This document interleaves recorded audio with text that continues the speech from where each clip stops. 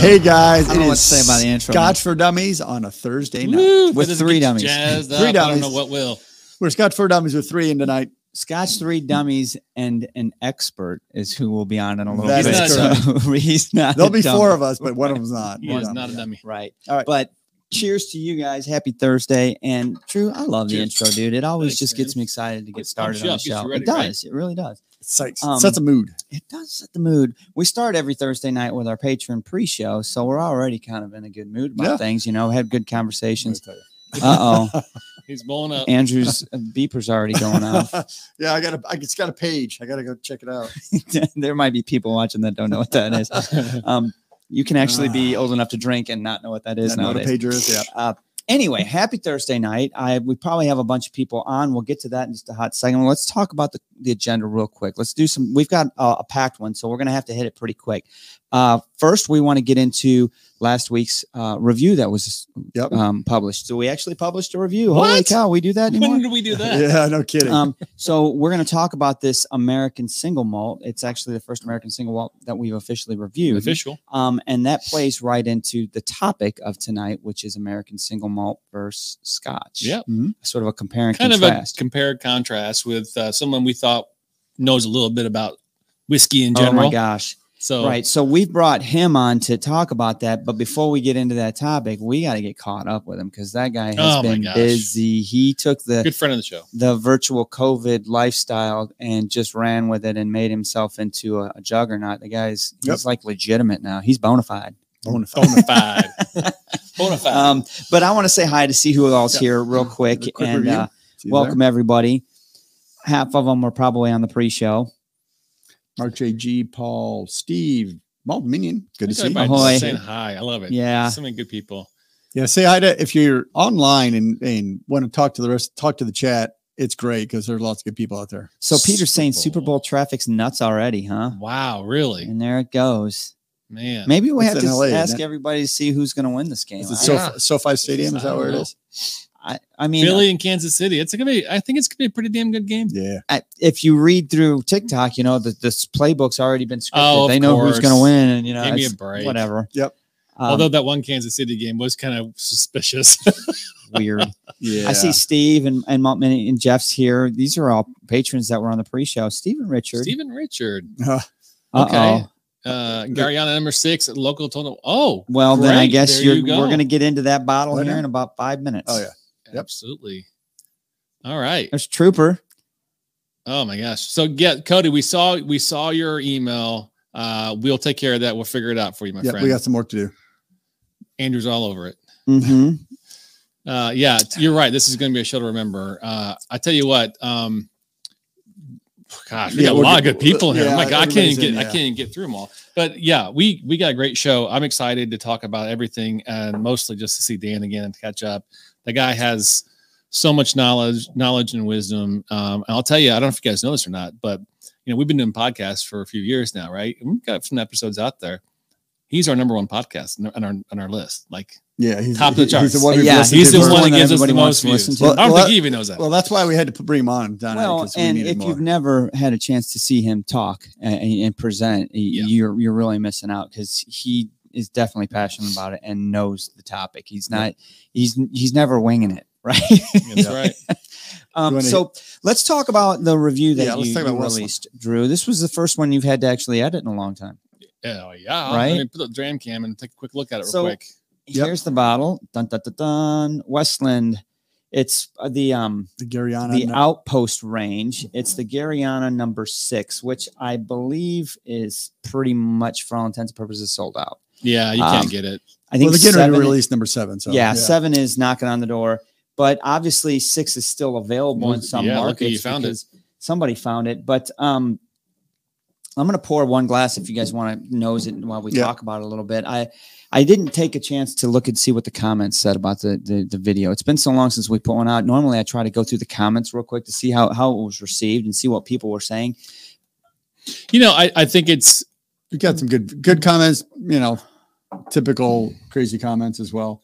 Oh, yeah. But yeah, I mean, I think because the one thing I like about this bottle, not knowing the Gariana series, it's new to us, new to single malts. I think that the unique use of oak is always intriguing. And I think that is going to be the most interesting part of going through American single malts is the cask selection and styling, because there's so much with that. And we've seen it in Scotch. The Scotch world has really, that's what I think makes it most unique, or can you be most unique? That's what makes Scotch unique, is their cask ability is really cool. And I think the American ingenuity is hitting the casks in American single malt and taking it to the next level, because they don't have quite the restrictions. They don't have as many restrictions. Yeah. More access to different types of wood that they can get away with right now.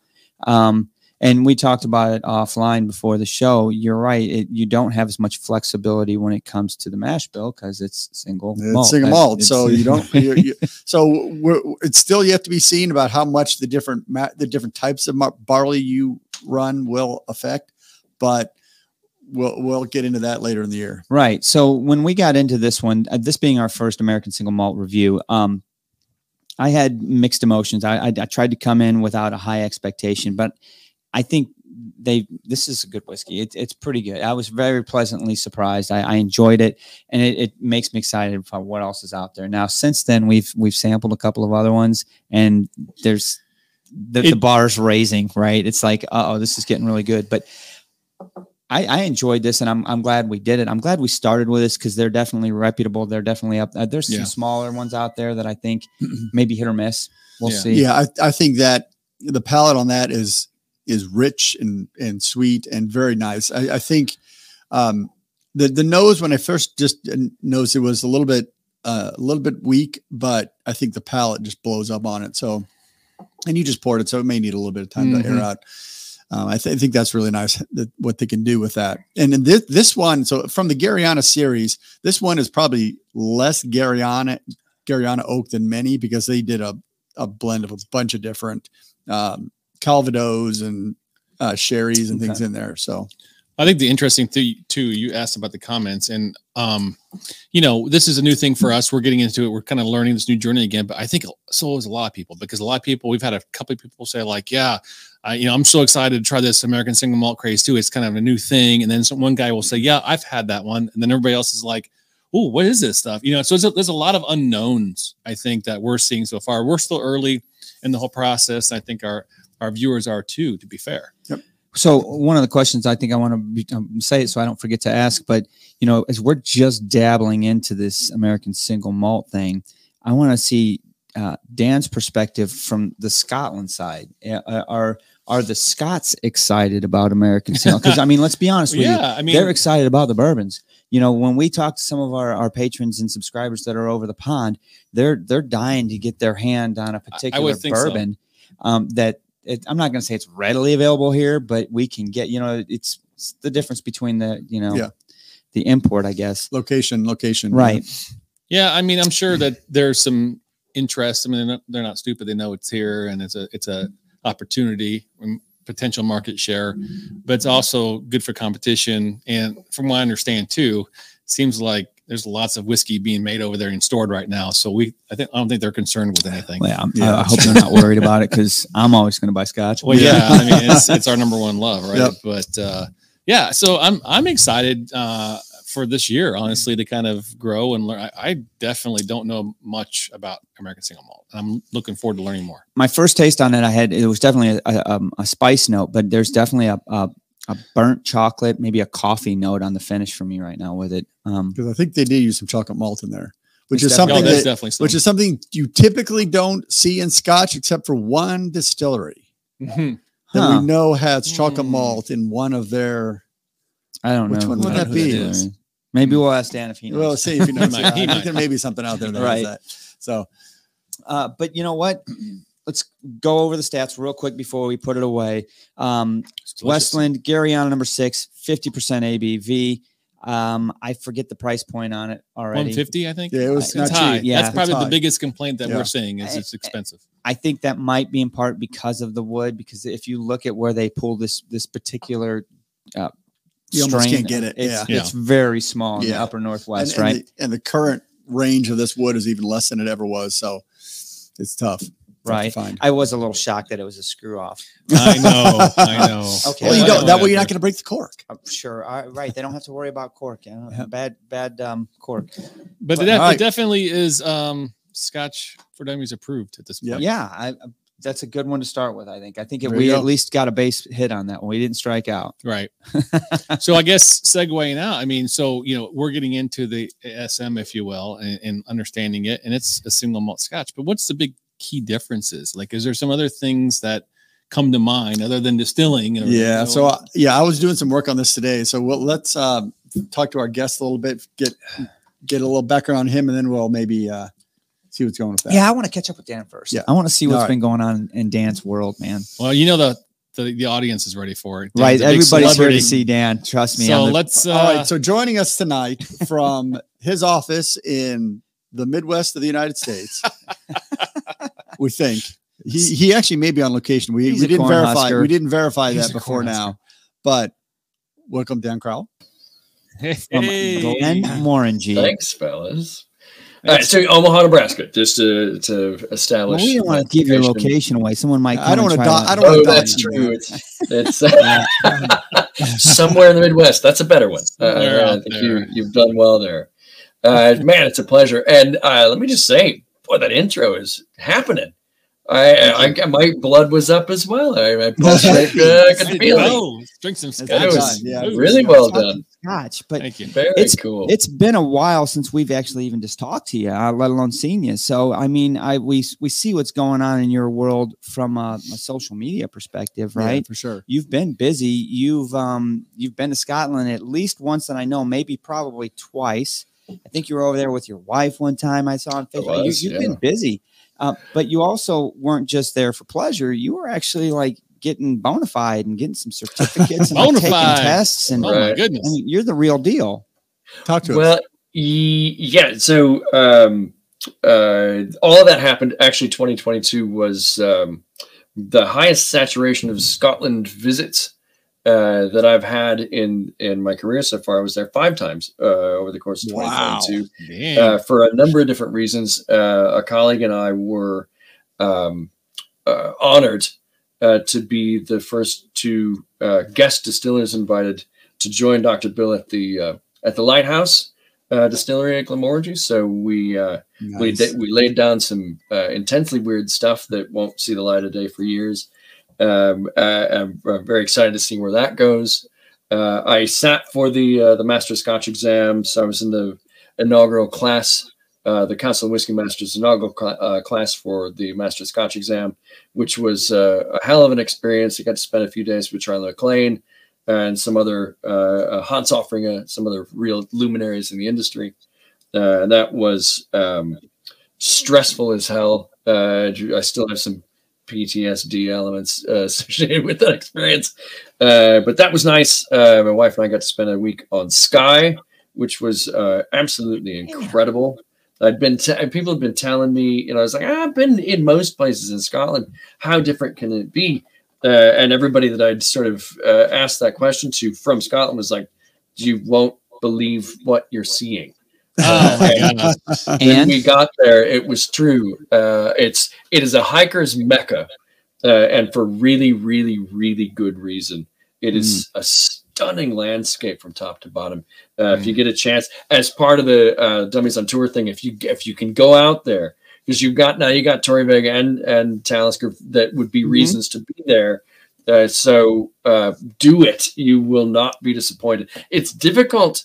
When you get like Talisker's in Carboston, it's fairly remote, and the roads are not great. There, a lot of them are single track with the turnouts and stuff. So a bus may not be, but you don't have to take a ferry. There's a bridge over to Skye, so you don't necessarily have to rely on ferry travel or anything like that. So Skye was a real eye opener for me, and I am glad that the exam is over. I'm glad that I was successful in my pursuit of that experience. Was it tough? It was, yeah. It was 3 days, 2 days of testing, 3 days of sort of being there with the group. My classmates were all really wonderful people, and the judging crew was fantastic. They're sitting the second exam, the second Master of Scotch and the first Master of Bourbon exam in Kentucky in April. And then by 2024, they will sit for the first Master of Whiskey exam, which is yet to be written. But it's an exciting time. The Council of Whiskey Masters is doing some really good work. There's the Edinburgh Whiskey Academy is doing some fantastic stuff as well. So in terms of education certification, the furthering of one's understanding of these various categories, it's a golden age right now, and definitely worth diving in at the deepest possible end that you can. Wow. Was the exam just written, or was there a sort of like a tasting and nosing part of the exam as well? There's 3 parts. The written exam was part of it, yes. The oral exam and the blind tasting were the truly daunting elements. That would be stressful as shit. I know, right? We need to send Dr. Scotch to that. Ooh, the blind tasting was really something else, because you had 24 distilleries that you could possibly have the whiskeys pulled from, and so you needed to have your shit together, for lack of a better word. Each of those distilleries, their fundamental flavor characteristics for the flagship expressions, production specifics from each distillery region, obviously, but it's some sense from a blind tasting perspective of, some chance of being able to identify them in blind tasting. And then you didn't quite know which expression from that distillery was going to come your way. Wow. So you had this period, it was abject terror, honestly. When I sat down for the first 5 minutes, it was like, I should go now. Right. Maybe I don't belong. I'm locked up. I can't move. I can't think. And then you sort of calm down. You go back to your fundamentals, and you're working your way through it. And then the oral exam was, you just sit, and these 6 or 8 or 4 or 5, however many people are in the judging panel, just pepper you with questions until you can't speak or blink or anything anymore. And then at the end of that experience, it's over 2 days. You got the oral exam, the blind tasting, and the written. At the end, the judges all go away and they deliberate, and they decide, did this person meet the objective requirements to be awarded a Master of Scotch designation. And I was fortunate enough to garner that designation. So yeah, it is not a cheap exam, but it was certainly well worth the experience. Please told me you expensed it.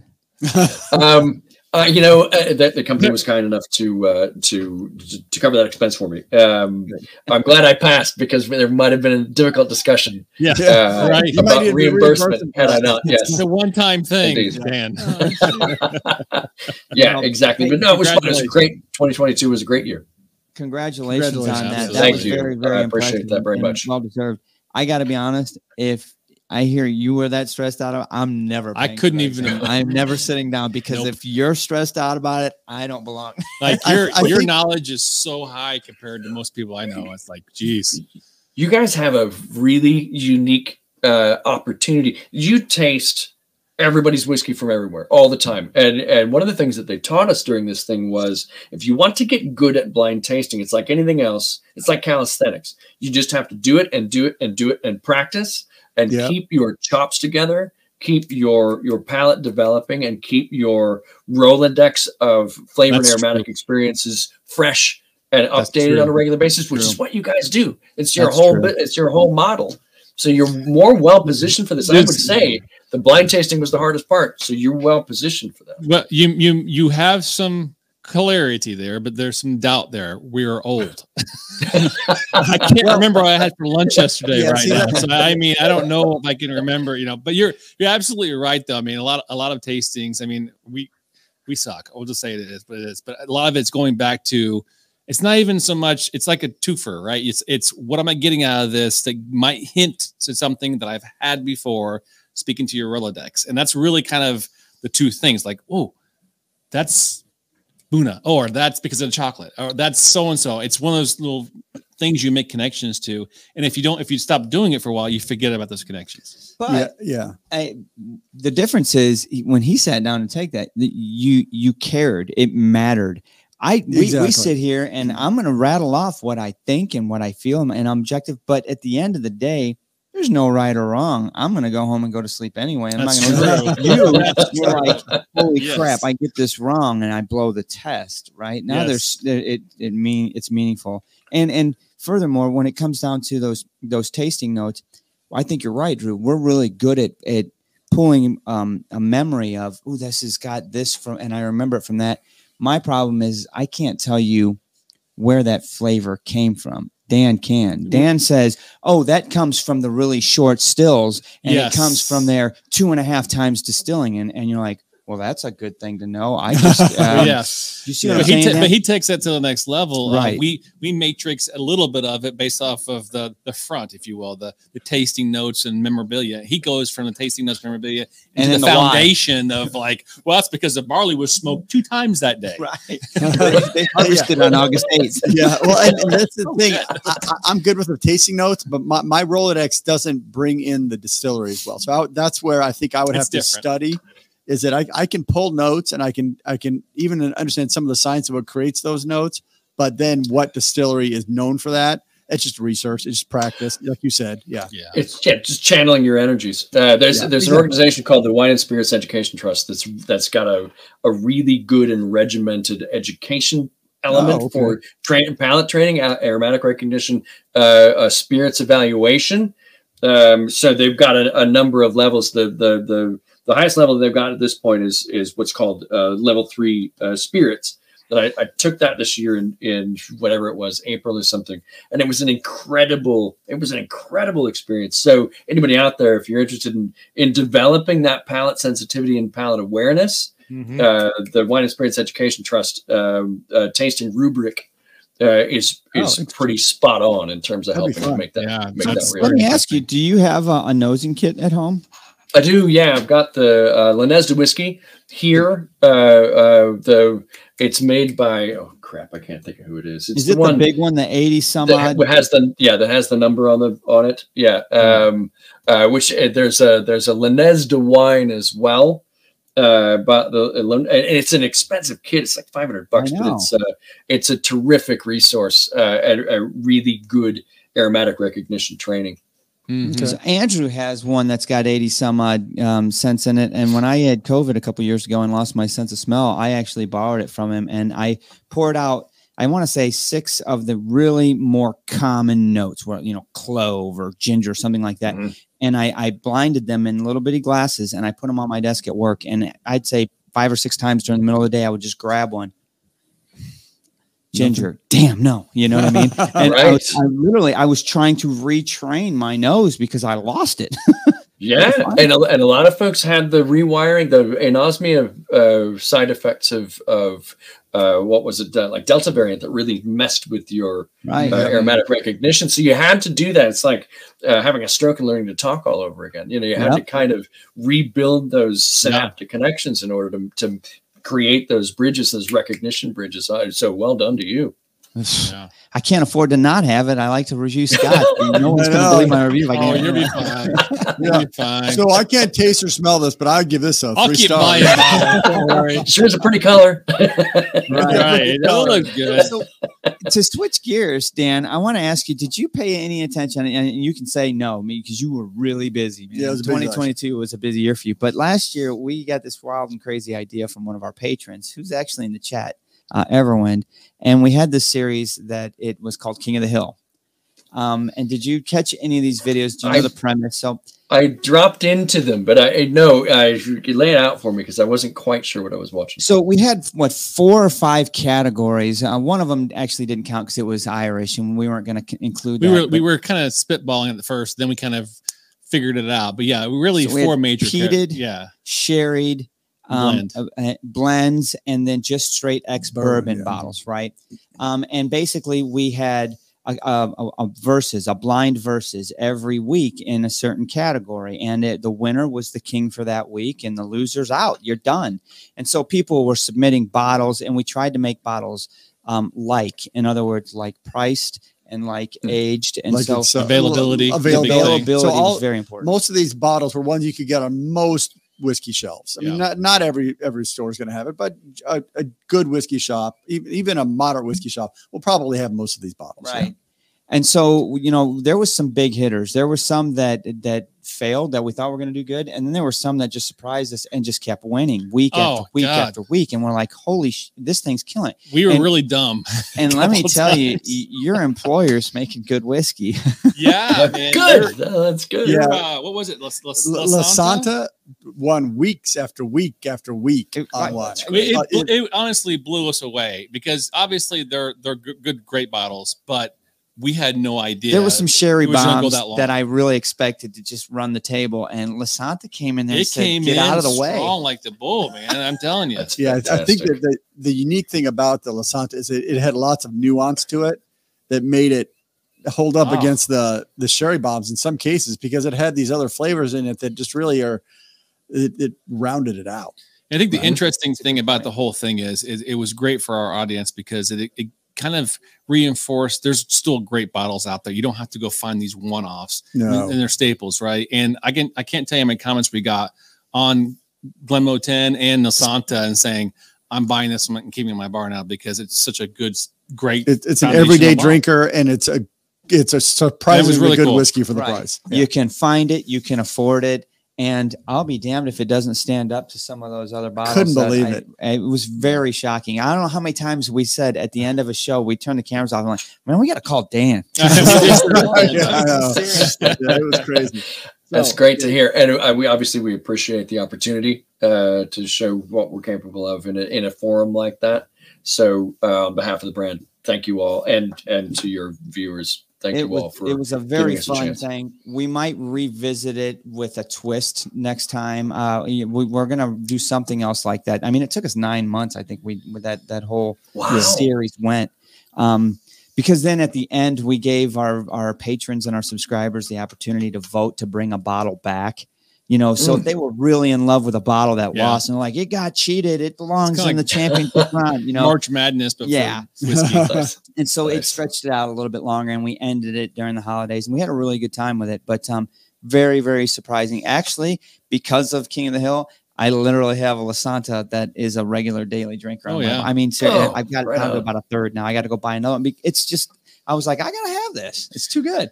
Yeah, that's great. Good. Well, good. We're going to give you some time for sure to talk about, some new things coming out with Glenmorangie, et cetera, and some other things you got coming on. But before we do that, I want to really kind of pivot to the whole topic of tonight because we got some replay people. Yeah. So let's talk. How do you want to how do you want to start this off? You want to talk about just Scotch and?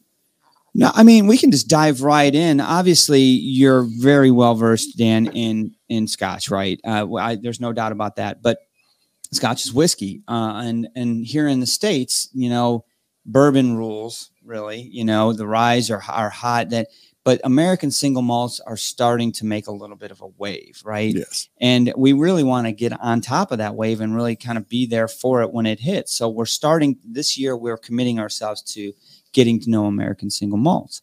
But what's different about them than Scotch, other than the fact that one's made in Scotland, one's made in America, and what are the similarities and what are the differences, and why should we care, or should we care, or how is it affecting the Scotch industry? What are they thinking about over? What are they talking about over on that part? Yeah, there's a bunch of different ways we can go with this, but you're in the industry. This is you're living and breathing this every day. So, kind of open the door for us and what you think. Yeah, the people that do what I do for a living on both the single malt Scotch whiskey and the straight bourbon, straight rye side of things, their job is to describe what we're seeing today in terms of what happened hundreds of years ago. It's a bit like the Webb telescope. You can see the effects of the Big Bang, but it was so long ago that you weren't there. You're just seeing the effects of it. What we're seeing now is the birth of a category. This is like watching a star be born, but we're here to see it as opposed to having to wait for the light from a distant star to show up through the telescope. We're here to watch a new thing being born. And that is, if I was in that side of the industry, and I'm not, and I'm still going to be talking about it, that is such a unique opportunity to watch a thing come to life and to develop under the watchful eye of its own producers. This American Single Malt Whiskey Commission. They are seeing what we've done. At least in part of the reference materials that they must have used in order to produce their strategy. The relationship between the Scotch Whisky Association and the distillers is tenuous but constructive, because it gives a basis and it also gives a context for innovation and evolution. Yes, so that it's not scattergun. The evolution happens in a framework, so that everybody's working towards the goal of the compelling evolution of this new category. But you don't want to allow for so many viewpoints and such a scattering of the visible light coming from that category to allow it to dissipate its forward momentum like that. So this standard of identity thing is, I think, a key learning of how the distillers in Scotland and the Scotch Whisky Association get along in a tenuous but constructive way. So these guys went to these people, these humans, went to the TTB and said, we want to be a part of the rule making. We want to build our own guide rails, but we don't necessarily want to build in so many restrictions that this thing becomes a thing and only a thing, when there are so many people involved with it, have so many creative visions and so many directions they'd like to pull it. Oh, awesome. We just like all the dogs to be pulling a sled, but a bunch of dogs, so that the momentum serves the category, but it doesn't run itself into redundant circles and dissipate a bunch of energy and lose the focus of what the category means in a soup of rampant creativity. So I think it's absolutely genius what's happening right now. Poetry, right? And it is true. We're watching it is I love the way you explain that, because there's a rough framework, but there's lots of room. So I was looking through the rules tonight, and the rules for American Single Malt are aligned with Scotch whiskey, but they're not the same. And there's a big difference. So what are those? So the American Single Malt whiskey, it has to be distilled in the U.S. Okay, that's fine. Must be 100% malted barley. Sure. Okay. Now here's where it gets interesting. Distillation proof at not more than 160 proof. So that limits your distillation choices. So you can't distill it more than 160 proof. So you can't just use a neutral grain spirit and go from there. So we'll talk about that in a little bit. Stored in oak barrels, not exceeding 700 liters. So it says oak barrels, nothing else. Okay. So it can be. So it doesn't matter what was in those oak barrels before, like the Scotch Whisky Association old, says, it can only be these. And no larger than 700 liters.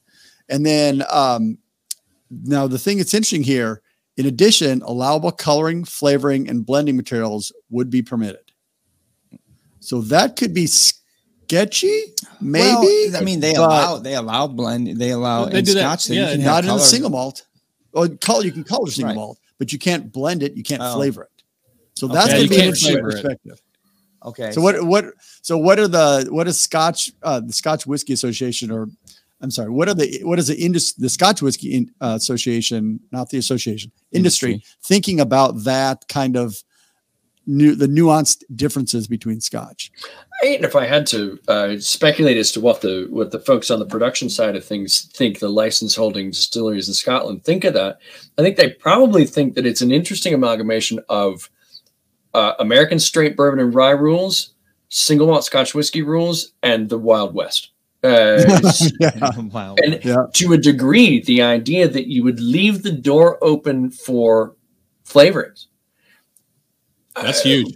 To me, what that suggests is key learnings from American craft spirits, the American craft spirits groundswell. Yeah, I agree. Grass movement. I think it shows honey and things like that. I think it shows a certain trust for the consumers' powers of discernment, which I like. The idea that we can do a thing. To me, it feels a little bit like, and Dr. Bill's a big proponent of this. I will consider any legal thing, and even some illegal things, if it puts a delicious thing in the bottle. And I think that should be on the shirt. that's what's important at the end of the day. Is something delicious and compelling and evocative going into the bottle. I was just on a thing right before this with a whiskey enthusiast group. We were talking a lot about marketing. Be damned. Trust your palate. If you trust your palate, then all of the what would you call it? The deceptive marketing campaigns and the massaging of language that shows up on whiskey bottles doesn't matter. Try it and trust your palate. If it's good liquid to you, then they put a successful thing in the bottle. Just because a court's controversy by doing this, that, and the other, try it and decide for yourself. And I think that rule, they could have just as easily been purist about it and said, why would we allow that? That is not a purist mentality. That invites adulteration. But they didn't, because they felt like, okay, but what if there's something, what if we're cutting off a limb here when we don't even know what the body looks like? That's the bit that I think is intriguing. Correct. Yeah, I think that's right. In the adding of flavorings or stuff like that, though, I mean, I guess my initial response is, I don't like it. No, that's bull. You know, you need to stop that. But then I flip it around and look at it from the other lens, and I say, you know what? Let it happen, because if what it produces is bad, the market will tell it it's bad and it will go away. Yeah. See, the interesting thing about that is the other rules make it so that you have somewhat of an expensive product, in that it's got to be malted barley, which the yield is not nearly as good as some of the other grains. And you can only distill it to a proof of 160 or less. So you can't just create a neutral grain spirit and add a bunch of flavoring to it and makes a Fireball. I mean, this is the kind of the point, is that you've got you're putting expensive ingredients into your whiskey to make it a single malt, that then to put a bunch of fake flavoring over it. If you want a fake flavored whiskey, you can do that a lot cheaper with Fireball. neutral grain. Well, yeah, exactly. I mean, that's kind of what Fireball is, right? Yeah. Yep. And so you've got a whole bunch of people who have devoted their lives, in certain cases, their life savings, but at least a bunch of people's venture capital into the nucleus of the generation of this new category. And so somebody comes along and decides they want to do American Single Malt Fireball. They've got a lot of people looking at. There's a lot of eyes on that ball. Yeah, it's not to say that it isn't going to happen, because there's always somebody looking to make a quick buck, and there's always somebody looking to appeal to try to sit here and tell you that Fireball doesn't sell millions and millions of cases. Oh my God, billions of dollars would be fundamentally lying for me. It'd be if I sat through the entirety of the Grammys and didn't want to die because I thought most of the music was utter garbage. That's on me to a degree, because I'm a middle-aged, I'm this, and I'm not the target audience and all that kind of stuff. The idea that things have to be a certain way in order for them to be legitimate is an elitist point of view, and I totally get that. But with whiskey, I think you've got to be, I think there's a certain self-policing, because the appeal of whiskey is the interaction between nature, mankind, science, organic chemistry, time, and creativity. So if you can put all those things together, you cannot leave nature in the back seat. You can't leave raw ingredients in the back seat. You can't leave time or wood or all of these natural elements in the back seat and pretend that you have all of this usurped control, and then expect that what goes into the bottle doesn't taste like usurped control. Right. Now, that puts the onus on the consumer to say, we used to have this, it's not an issue, it was just a reality in Nebraska when I was working on the distributor side. The best-selling spirit in Nebraska at that point was Captain Morgan. And I had to represent it. So I had to go to these license holding accounts. And for the most part, I'd have to explain it as, this is a box of profit. Let's not think too much about this. It's a box of profit. But in the places that were making good cocktails, I had to take a different tack. And that different tack was, if you don't like that, change it. Make something happen that gets people's attention off of Captain Morgan and onto something that you want them to pay attention to. That's on you. Make that happen. And I think it's on these people to make that happen, to draw attention where attention is due. So where do you think where do you think we're going here with American single malts? Fast forward 12 months, 24 months. Where do you see it at? I think that we will see this category continue to make major gains in terms of eyeballs on it. It has a bunch of words in it that people already recognize, but they don't recognize them in that combination. True. So they're used to the idea of American whiskeys. They're used to the idea of single malts. It's not like you're introducing a word that is foreign to the consumer, just in a different combination, which makes it intrinsically intriguing to the bulk of the whiskey consumers that are already out there. So I cannot see that this isn't anything but win on top of a win on top of a win. I think it's going to be. I think the standard bearers are going to continue to carry the bulk of the weight on their shoulders for the next few years, at least, until the new producers have mature product in the bottle and can go toe to toe with these guys. But I would be remiss in not pointing out that who is it? Those guys that make the Notch. They've got a 15-year-old product in the bottle. They've been making American single malt for 15 years before anybody gave a rat's ass. The guys at Stranahan's, the guys at Westland, they were in this. The guys at Clear Creek, McCarthy's. This bottle of McCarthy's I've owned for at least 15 years. So there are people who have done the work, who have ground it out. Then now they're seeing the fruits of not only their labors, but they have absolutely paved the way for a countless number. And some will, there'll be attrition. Some will run, some will fall by the wayside, just like what happened with American craft whiskey. A load of people joined the battle. Lots of them didn't know what the hell they were doing, and the market sort of weeded that out. So I think the future is very bright.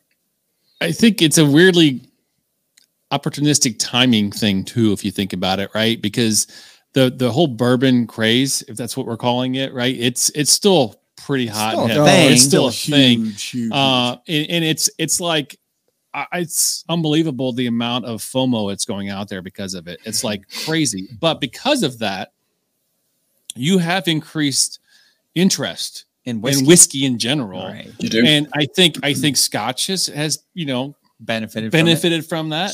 And I think people are going to quickly, to your point, Dan, jump on the American single malt bandwagon once they realize what it is and what it represents.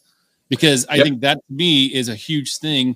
And going back to a couple of conversations earlier about, it's still technically single malt. They're still kind of following the same tried and true methods for the most part, but they're trying to label it American, and they're trying to be creative enough to make it, I'm a bad analogy, but to make it that Fireball marketing piece too, that takes off. And once it takes off, I feel that this bourbon craziness is going to quickly jump on that bandwagon. And then all of a sudden you're going to see all these, new companies, but also the Stranahan's and everything else really skyrocket. In those 15 years they've got back there, they're going to be happy. Those will start going like pappies. They're going to be happy about that. Exactly. There's one angle that has maybe not been considered here from the consumer's point of view. If you look at the exponential growth of straight bourbon and straight rye brands, and the number of them that are built on source whiskey, you cannot do that in American single malt. You cannot invent a brand and then source the whiskey for it.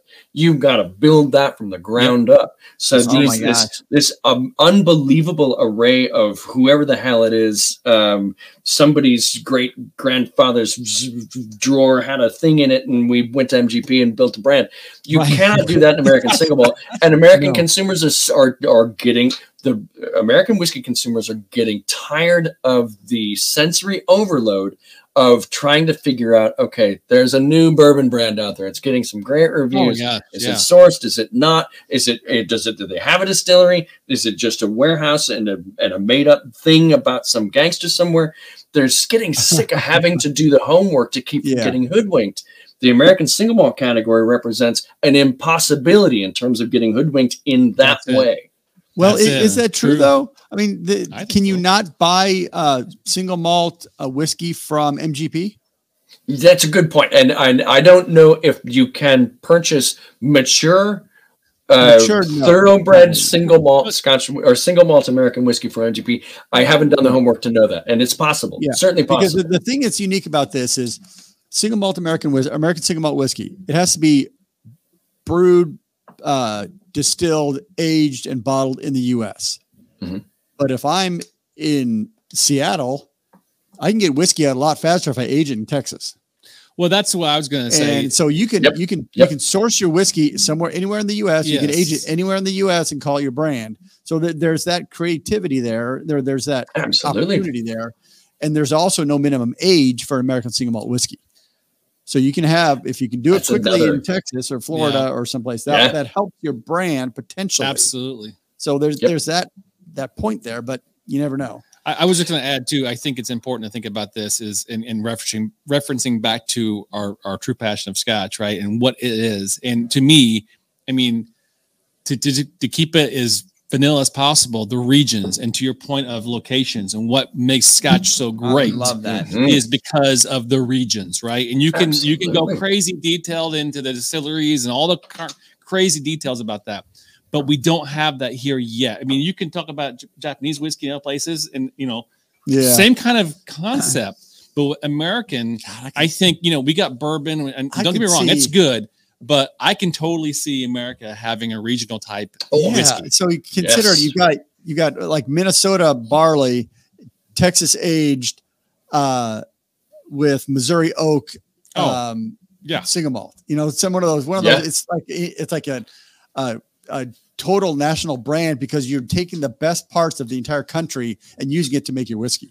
I mean, how awesome would it be to say this is, the Northeast is nothing but sherry, and then the North, I don't even know, right? But I mean, there's some effect like that. There's opportunity there. Well, the irony is you want to see that happen, but over the pond in Scotland, they've got that. It's been there for years, and we all know the regions, and we all say they have their own distinct characteristics. But even that's starting to go away. That's true. I mean, because of the fact of sourcing and aging in different regions, and buying grain from everywhere and buying peat from here and there. And, sure.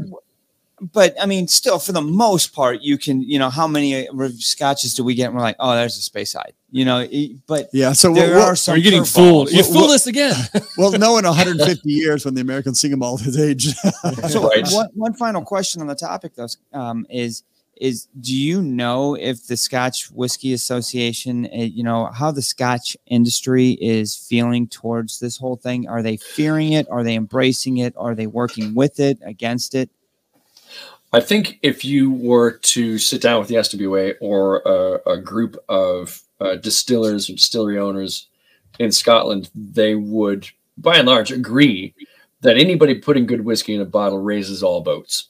To your point, the popularity of straight bourbons, straight rye, American craft spirits, whatever it is, if it has the word whiskey on it and it draws more people's attention to it, and what's in the bottle has enough inherent quality to get people intrigued and coming back, then today's consumer is far less brand loyal than guys my age or my dad's age or whatever, who were like, give me my cutty and just piss off.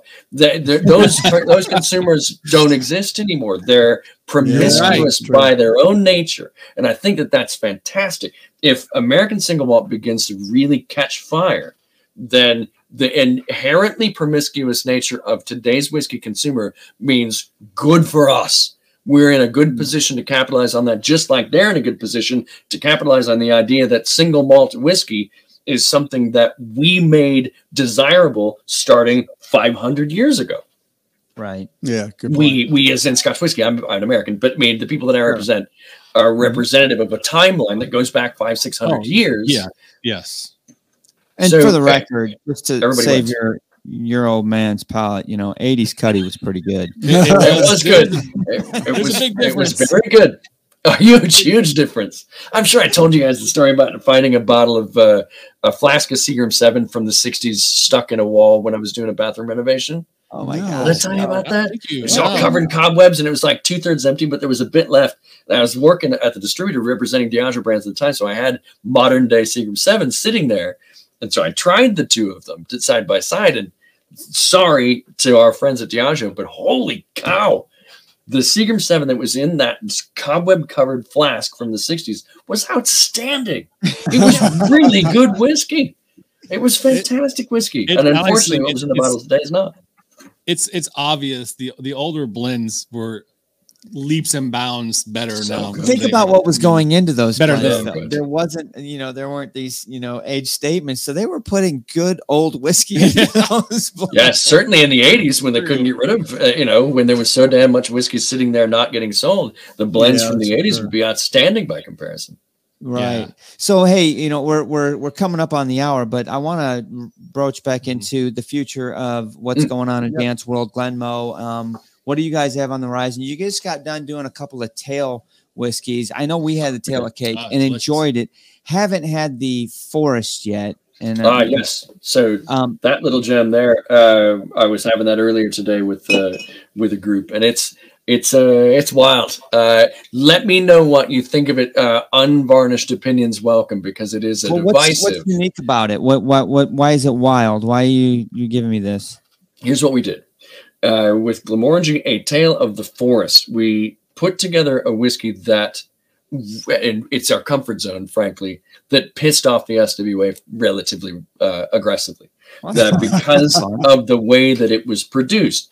So our master distiller, Dr. Bill Lumsden, had done a fairly tremendous amount of research in terms of the wisdom of the ancients in the early days of the modern Scotch whiskey industry back, mid 1700s. And so what would their production processes have been like? You would have had to dry barley, you would have had a kiln, but you would have burned whatever the hell you could find. So the idea of finding combustible materials that were relevant to the space that the distillery occupies were an early form of, to a degree, terroir. So because you're using these locally and regionally sourced combustible materials in your kiln. So that's what we did. We took 300 tons of barley up to our pals at Simpson's Malt in Inverness, and we said, here's what we want to do. We want to shove the kiln full of, yes, some peat, which is unique for Glenmorangie. We don't do a lot of peated whiskeys. But we also want to toss in there some other combustible materials that are representative of the area, including birch bark, heather flowers, and juniper berries. So it turns out juniper berries are super flammable. Yes, they are. That helped a lot. So about 85% of the combustible fuel material in the kiln was peat. The other 15% made up of those other three combustibles. And that's what the barley was exposed to. That 300 tons of uniquely peated barley came back to Glenmorangie, was distilled over the course of a week into new make. That was dropped into refill X bourbon oak. So at least second fill, if not more than likely third fill, because when Bill messes with barley, he uses tired oak. So that the barley is the story and not the wood. Yep. That's so great. bottle at 46 ABV. This one has seen 10 years in relatively knackered ex bourbon oak, but the barley story, that the unique set of combustibles that make up at least the kiln-driven flavor characteristics of what make Tale of the Forest unique. I think you'll find it to be really compelling. So you're telling me it tastes like smoked gin? I wouldn't. No comment. Okay, so I've not even read any details on it. So that's interesting. I like your description. I saw really it on a interesting. shelf It's in intriguing. Ohio, and I was out. You know, it was holiday season, so I didn't buy it, and I didn't know anything more than that, other than all right, we're gonna have to grab a bottle at some point. I should have grabbed it. Is this readily available still? Not super readily. We're getting towards it because it was launched in I think November. And there were less than 4,000 cases produced total. Okay. So, sort of grab it while you can. Yeah, we'll find one around. All right. Then we'll chase with another tale of come November-ish. So we'll get on the interwebs and find it ASAP. If we do run into a snag, we might be hitting you up with a sample or two of these, so we can get it reviewed because not only are we committed to doing American single malts, but we're committed to getting back on the pony of re-reviewing Scotch. And I say re-reviewing because there's not that many things out there that's new stuff. Yeah, fair. Tail Force is an example, but we're going to go back and we're going to do some re-reviews with a twist. We're going to go and re-review some of our fun bottles blind and see if they come out with the same results. Remember them? Stand the test of time. Those blind reviews. So that's the thing we learned last year. Those blind reviews tell you the truth. They're humbling. You are not guided by brand. You're not guided by ABV. Nope. You just pull it all out of the air and you're like, okay, here we go. Yep. That's the best way to taste whiskey, honestly. It is. Yeah. I think it is. I think it absolutely is because it is telling you an unadulterated story of itself in your voice. Exactly. In your unbiased and unadulterated voice. So it's the cleanest, it's the purest, it's the story. And if you can do that and lay bare your vulnerabilities in that way, I think it's really connective. It's making yourself vulnerable so that other people can feel vulnerable, so that they can feel more empowered to continue their whiskey journey without feeling ashamed to do it. The first couple times you're stuck on it, and we're to the point where I will readily admit I'm probably wrong when I blind taste this, but that's not even true because you're never wrong when you blind taste. You can't. It's impossible. You can't mess it up. So infallibly correct. Right. But wow, man. So good conversation about this whole American single malt Scotch thing. I think we're pleasantly intrigued and have high expectations about the American single malt journey that we're on. Obviously, we're not going to get off the Scotch pony. So no. But hold these guys to a high standard. What you can do is hold these guys to a high standard. That's right. That's right. What are we going to see Dan do in the very near future? Anything? Ooh, golly. I'll be at Arizona Cocktail Weekend. We're doing all the Whiskey X's across the country this year, which will be a lot of fun. 11 cities across the country between now and the end of the year, which have been a lot of fun. They're Chicago the closest to Indiana? Which one's the best one to hit, Dan? Yes. We've done the best one. What's the best one to go? We've done New York. We've done Chicago. To Vegas. Come to Vegas in October. It's the biggest one. Ooh, all right. Vegas is a lot of fun. Dangerous. The Vegas event is a lot of fun. So that's happening. Golly, I'm sure there's some other stuff that I'm totally forgetting. Damn it, something. Next week I sit for a sherry certification exam of all things. So we should talk about that at some point. Whiskey's relationship to sherry casks and where the BS can be smelled.